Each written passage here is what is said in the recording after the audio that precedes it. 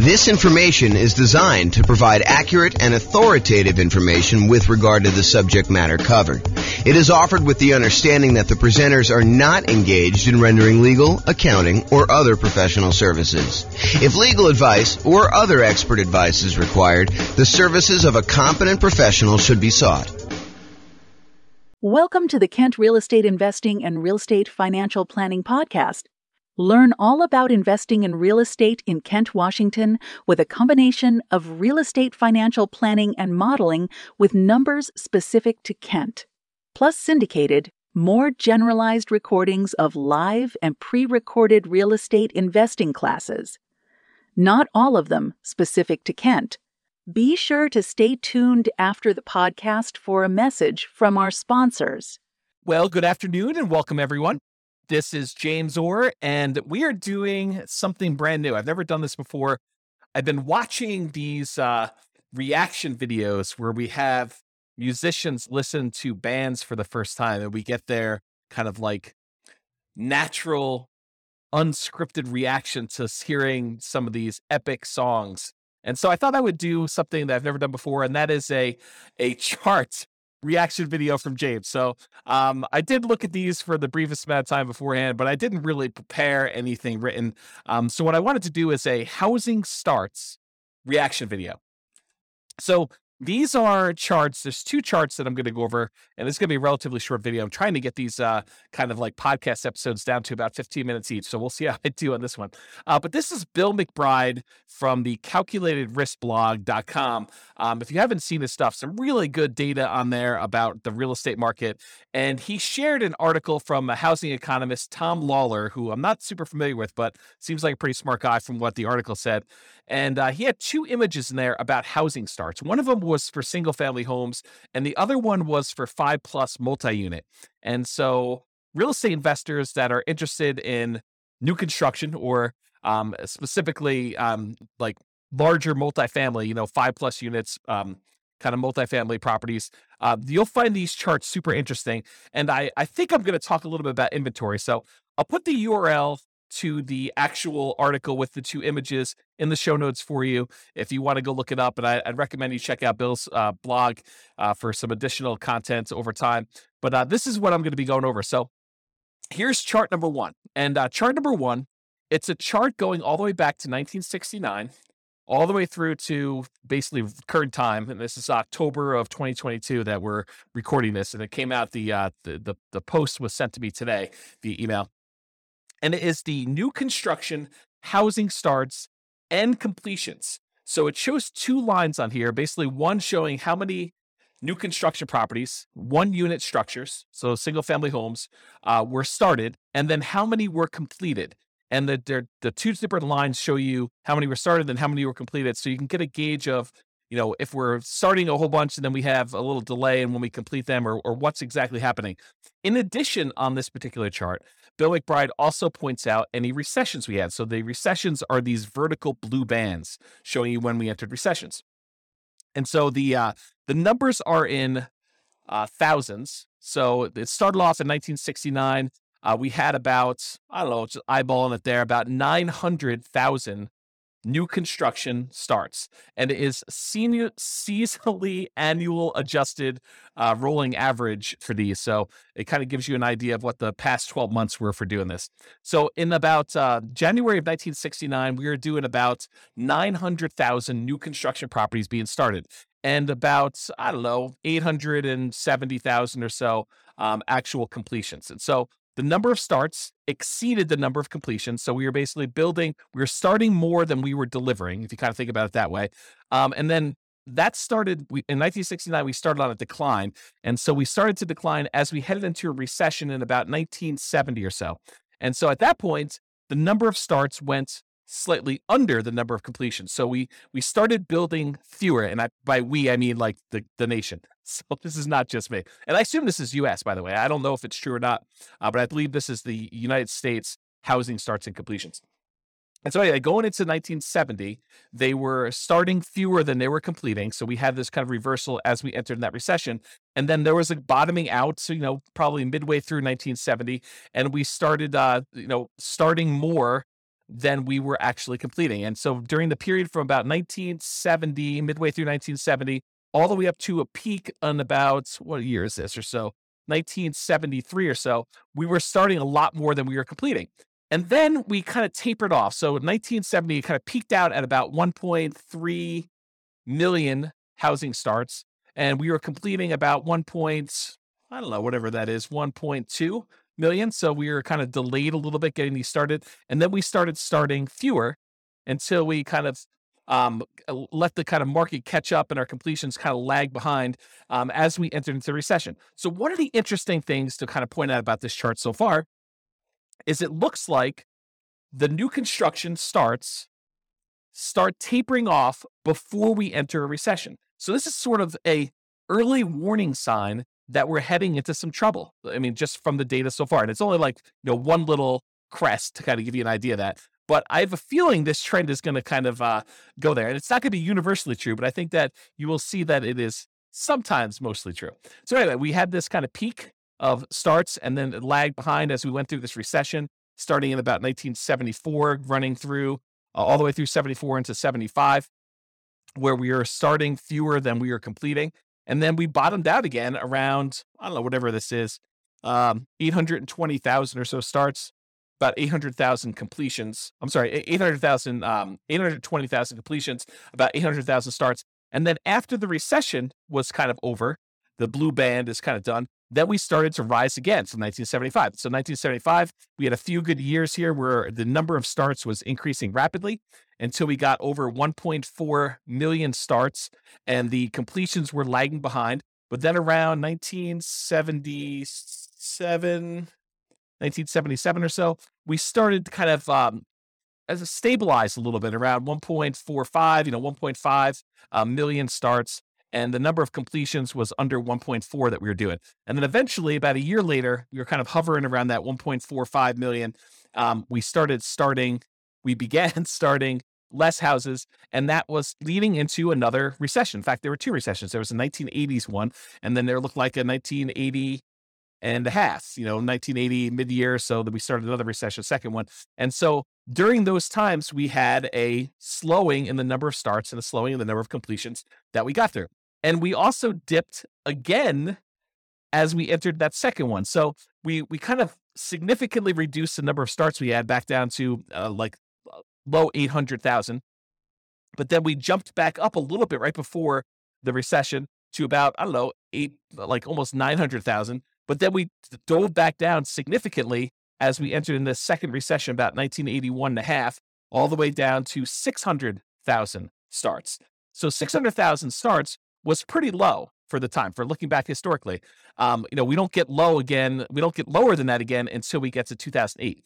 So anyway, then after this recession in 1983, the number of starts increased and the number of completions kind of lagged behind, but we were always around this, a million or so once we got to kind of speed there with the number of starts. It kind of peaked out at 1.2.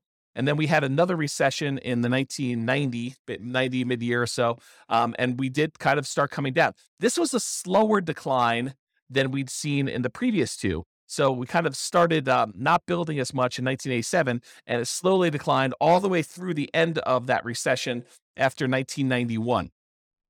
And then from 1991, we were doing about 800,000 starts at about that point. And then from about 800,000 starts all the way up, it kind of grew. There was a little bit of a pullback in 1994, a little bit of a pullback again in 1996, a little bit of pullback in 2000, but we were always above this 1 million starts mark going to there. And we eventually peaked out in about 2006 or so, where we had about 1.7 million housing starts.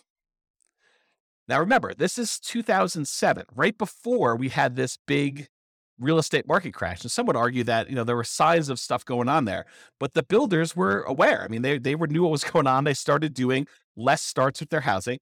And we saw a significant, precipitous drop from the about 1.7 million housing starts through the recession in 2008, 2009, where it bottomed out at about low 400,000.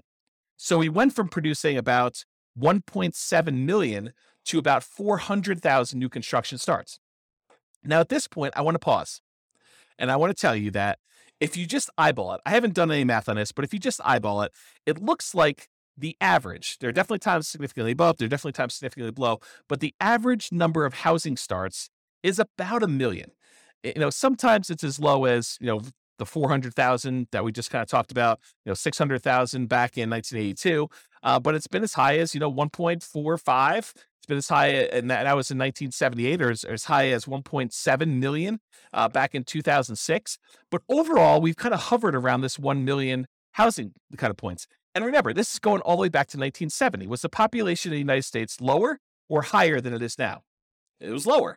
And so one might expect, a reasonable assumption might be that with an increasing population, we might need to build more housing, kind of replace the old stock that's being demolished or kind of getting removed from the circulation there, and also an increasing population there. So for a period of time, going from whatever this is, 2010, all the way through to about 2021. So about 11 years or so, we were significantly below that 1 million per year mark. So we were producing, new construction was starting less than 1 million houses. So we had a net shortage of properties that we were starting at that point. So if you think about this, we were building fewer than we needed for the last decade or so. And in the last year or two, if we look at, this is 2022 right now, and we kind of just dropped off. But if you look at the last couple, we were producing, I don't know, maybe close to 1.2 million, probably 1.15 million properties. And then we kind of started tapering off. We had a little decline here. I think this must have been kind of COVID happening here. And then we kind of bumped back up, maybe some supply chain issues and things of that nature. But we've noticed the last, whatever time period this is, maybe half year or so, we've seen a drop off in the number of houses being started. And we were going from about 1.15 million to the last data point on here, which looks like toward the end of the year. So probably right about now, it's probably about 1.1 million. And the number of completions is lagging behind. So the point I'm trying to make here with this, my kind of first reaction to this is, historically, for the last 10 years or so, and if you go back, this kind of precipitous drop from 2006 all the way through 2009 or so, we were starting to drastically reduce the number of new construction properties that we were building. And then for about 10 years, we were under the average of what we've been needing to build in order to have the number of housing starts. And so right now, we're kind of like recovering. And this is a sign that maybe with this peaking out, that we will likely see a recession. And I don't think that's a too hard of a prediction to make with as rapidly and aggressively as the Fed has been increasing interest rates in order to get inflation under control, that we might be heading into a recession. I think that's partly what they said, is that this might hurt a little bit, but we're going to try to get inflation under control. So, but you could see this reflected in housing starts is kind of the point I'm trying to make. Now, there are definitely some false kind of like tops when you look at this, little apex here for 1994, where it looks like there was kind of a turnaround, but we didn't head into a recession. Another one, 1996 or so, where we didn't quite enter a recession. Another one here in 1999, where, it took a little while, but we entered a recession. And back here, there was kind of another little dip. But overall, I would say there tends to be a pattern that when new construction starts to crest, where we're not doing as many starts anymore, and we start producing less new houses than we did before, that is a early warning sign that we are heading into recession. I don't know if this is universally true. I'm just interpreting the map. This is my reaction to it. Okay, so that is all the single-family homes, one-unit structures, rolling 12 months. Now, let's take a look at the next one. This one is similar chart, except this is showing housing starts and completions for 5+ units. So an interesting thing about 5+ units, just kind of a backstory here. If you want to buy a single family home, duplex, triplex, or fourplex, you can use a lot of the traditional residential mortgage financing. You can get a FHA loan to buy a single family home, duplex, triplex, or fourplex. You can do VA home to buy a single family home, duplex, triplex, or fourplex, as long as you own or occupy it. This is very this conventional financing for being able to get up to 4 units. But as soon as you get 5 units or greater, it transitions to a commercial loan. And most of the commercial loans, there's exceptions to this, but most of the commercial loans that are available tend to be some type of adjustable rate mortgage, and they tend to be for less than 30-year fixed terms. So you may have a 30-year amortization schedule, but the loan might be a 10-year loan that you either need to, it has a balloon on it, which you need to pay up the whole thing or refinance it after 10 years, or there might be a 5-year period, and then another 5-year period, then another 5-year period, and then you need to balloon or pay it off or something like that. So it's very different financing for these. These tend to be the investment properties that a lot of investors want to scale up into. You don't have to scale up into it. You could start here, but a lot of investors think about that where they thought, we're going to start with 4 greenhouses, and then I'm going to roll up into a red hotel sort of idea of these larger multifamily properties. Okay, so let's look back. Same data points. Housing starts. This is seasonally adjusted annual rate, rolling average, 12-month period. Again, it's in thousands. Again, we're showing completions and starts, and recessions are highlighted here. Does the same pattern occur for these kind of multifamily properties? And I think largely they do. I mean, we kind of look at the blue line, just look at starts. Yeah, it kind of peaks out, and then we have a recession, kind of peaks out, then we have recession, peaks out, we enter a recession, it peaks out, we have another recession, kind of peaks out, we didn't quite have a recession, peaks out, didn't quite have a recession until quite a bit later, and we kind of rolled down there. That's like the 1980s period. And then we kind of grew back up here, had another little relative peak, and then we had a recession, had a little peak here, didn't have a recession for a little while, and then we kind of bottomed out here, which you wouldn't have necessarily expected a recession, but we did. And we had a little peak inside the recession in the 2008, 2009 period. And then we bottomed out really low. And then we kind of came up here. And now we're showing that we're having, relative, it's not like all-time highs, but we're having a relative high for the number of starts we have for the last, whatever this is, going back all the way back to 1987. So back in the 70s, we were producing a lot of these 5+ unit structures. And back in the 80s, we were doing about half as much, maybe a little bit more than half as much. We were doing 900,000 5+ units starts back in the early 1970s. And then by the time we got into the 80s, we were doing about 600,000. So not quite half, maybe 2/3. And then we dropped really far off. The low here, besides the 2010, right after that really big recession, real estate recession there, the low here was like 1993, where we were only doing little over 100,000 5+ unit starts. And if you wonder to yourself, where's all the inventory of these 5+ units that we're looking for? And it shows in this chart that we've had a shortage of new construction 5+ units.